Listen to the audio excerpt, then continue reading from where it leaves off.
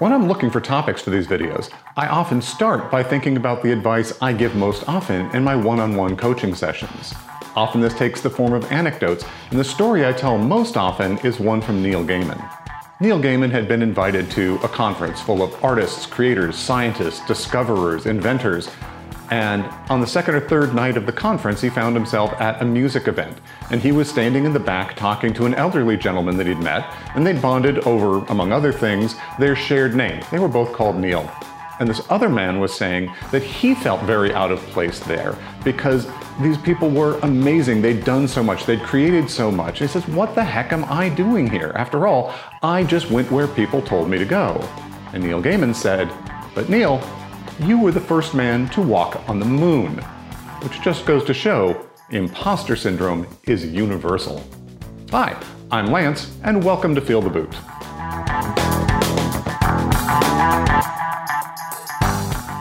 Imposter syndrome is something that I end up talking about a lot because it is a real problem for a lot of the founders that I talk to.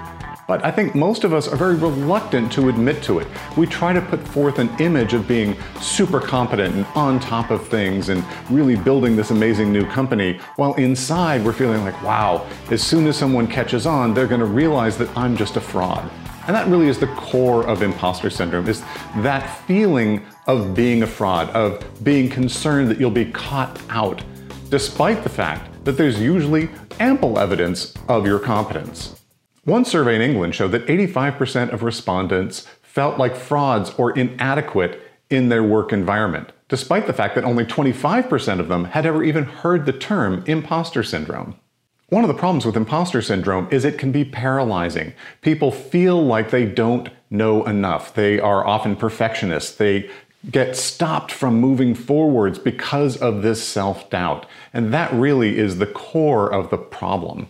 I think about this issue a lot because I also have imposter syndrome, despite the objective facts of my business success, my scientific educational success, success with my family, monetary outcomes, the fact that I'm surrounded by people who seek me out for advice. This would seem to be objective evidence that I've got something going on, but yet I am constantly plagued by this feeling that I am not up to it, particularly with respect to this channel.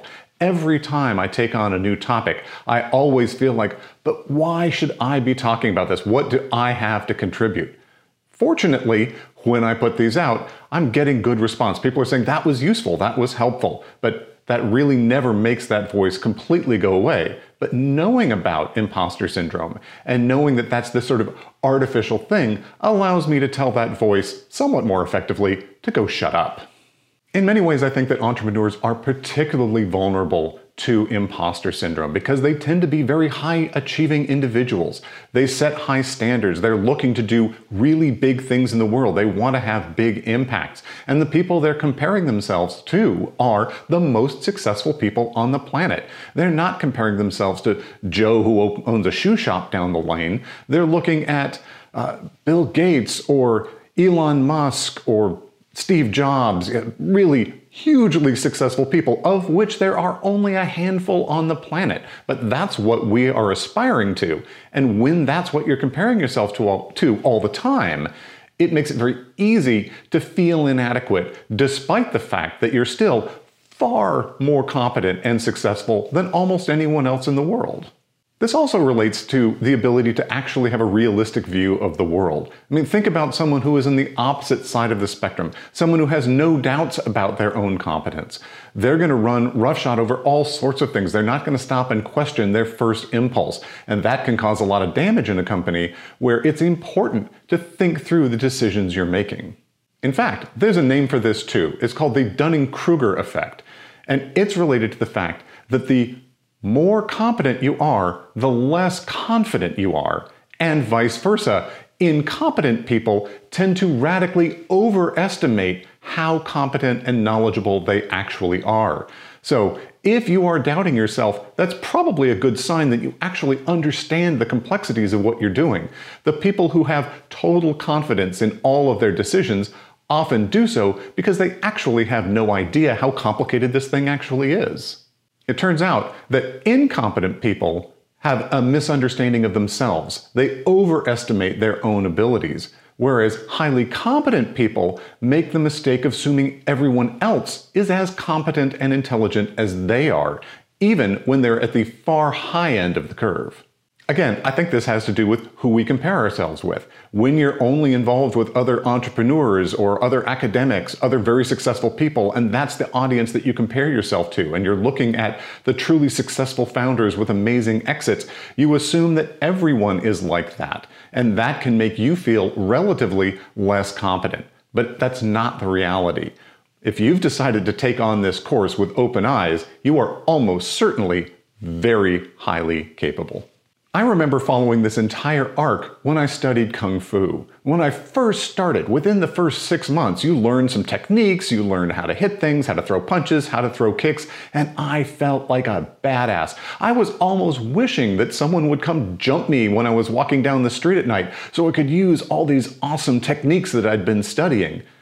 And then I learned more, and I got better at Kung Fu, and did more sparring.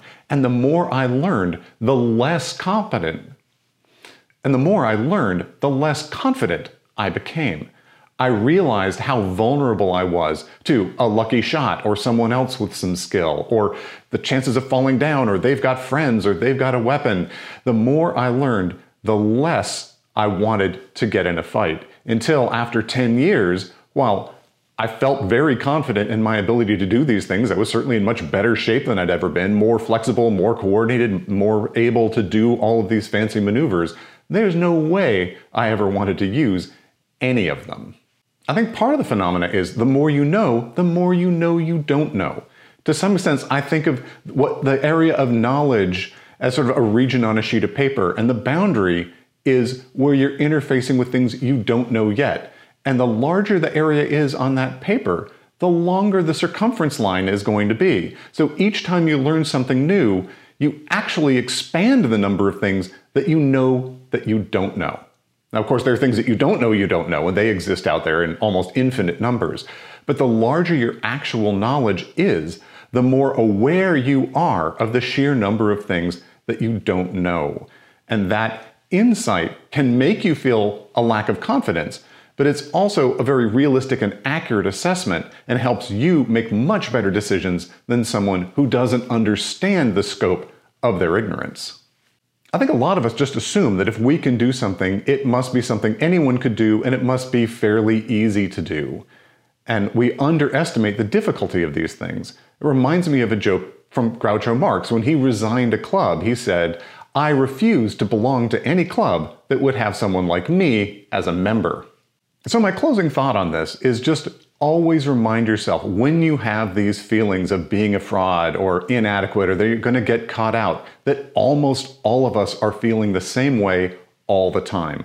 Some of us have gotten pretty good at faking it, so it's not obvious that we feel that way, but most of us do. And you can leverage this in useful ways. It can help motivate you. It can help give you insight into making good decisions. It helps you question your first assumptions and make sure you dig a little bit deeper before you just go forward with that initial idea. It may also help you understand where, in fact, you have weaknesses, as we all really do. And when you're building your company, hire to fill those. Understand where your strengths aren't, and make sure that you bring in people to compensate for that. Because while you might be able to go from, say, a truly incompetent accountant to being merely a bad accountant, you could go from being an excellent engineer to a world-class engineer, or a fantastic manager to a superlative manager, and that's going to be worth much more. So go hire that accountant and focus on the areas of your true expertise where you're going to add the most value to the business. And sometimes people get hung up on things like credentials or formal experience. Those really don't matter. Having a piece of paper that says that you've achieved something doesn't actually mean you're very good at it or you've accomplished something that's important. What matters is, what do you know? What can you do? How can you use the knowledge you've got? And I encourage you, be open about these concerns and your feelings with other founders. I think mutual support and discussion is really helpful. Knowing that other people share this can help give you confidence that it isn't something at the core of your being, but just an emotional state that you're going through that doesn't actually reflect badly on you. I think the more we're open and honest about this kind of thing, the better it is for the entire entrepreneur community.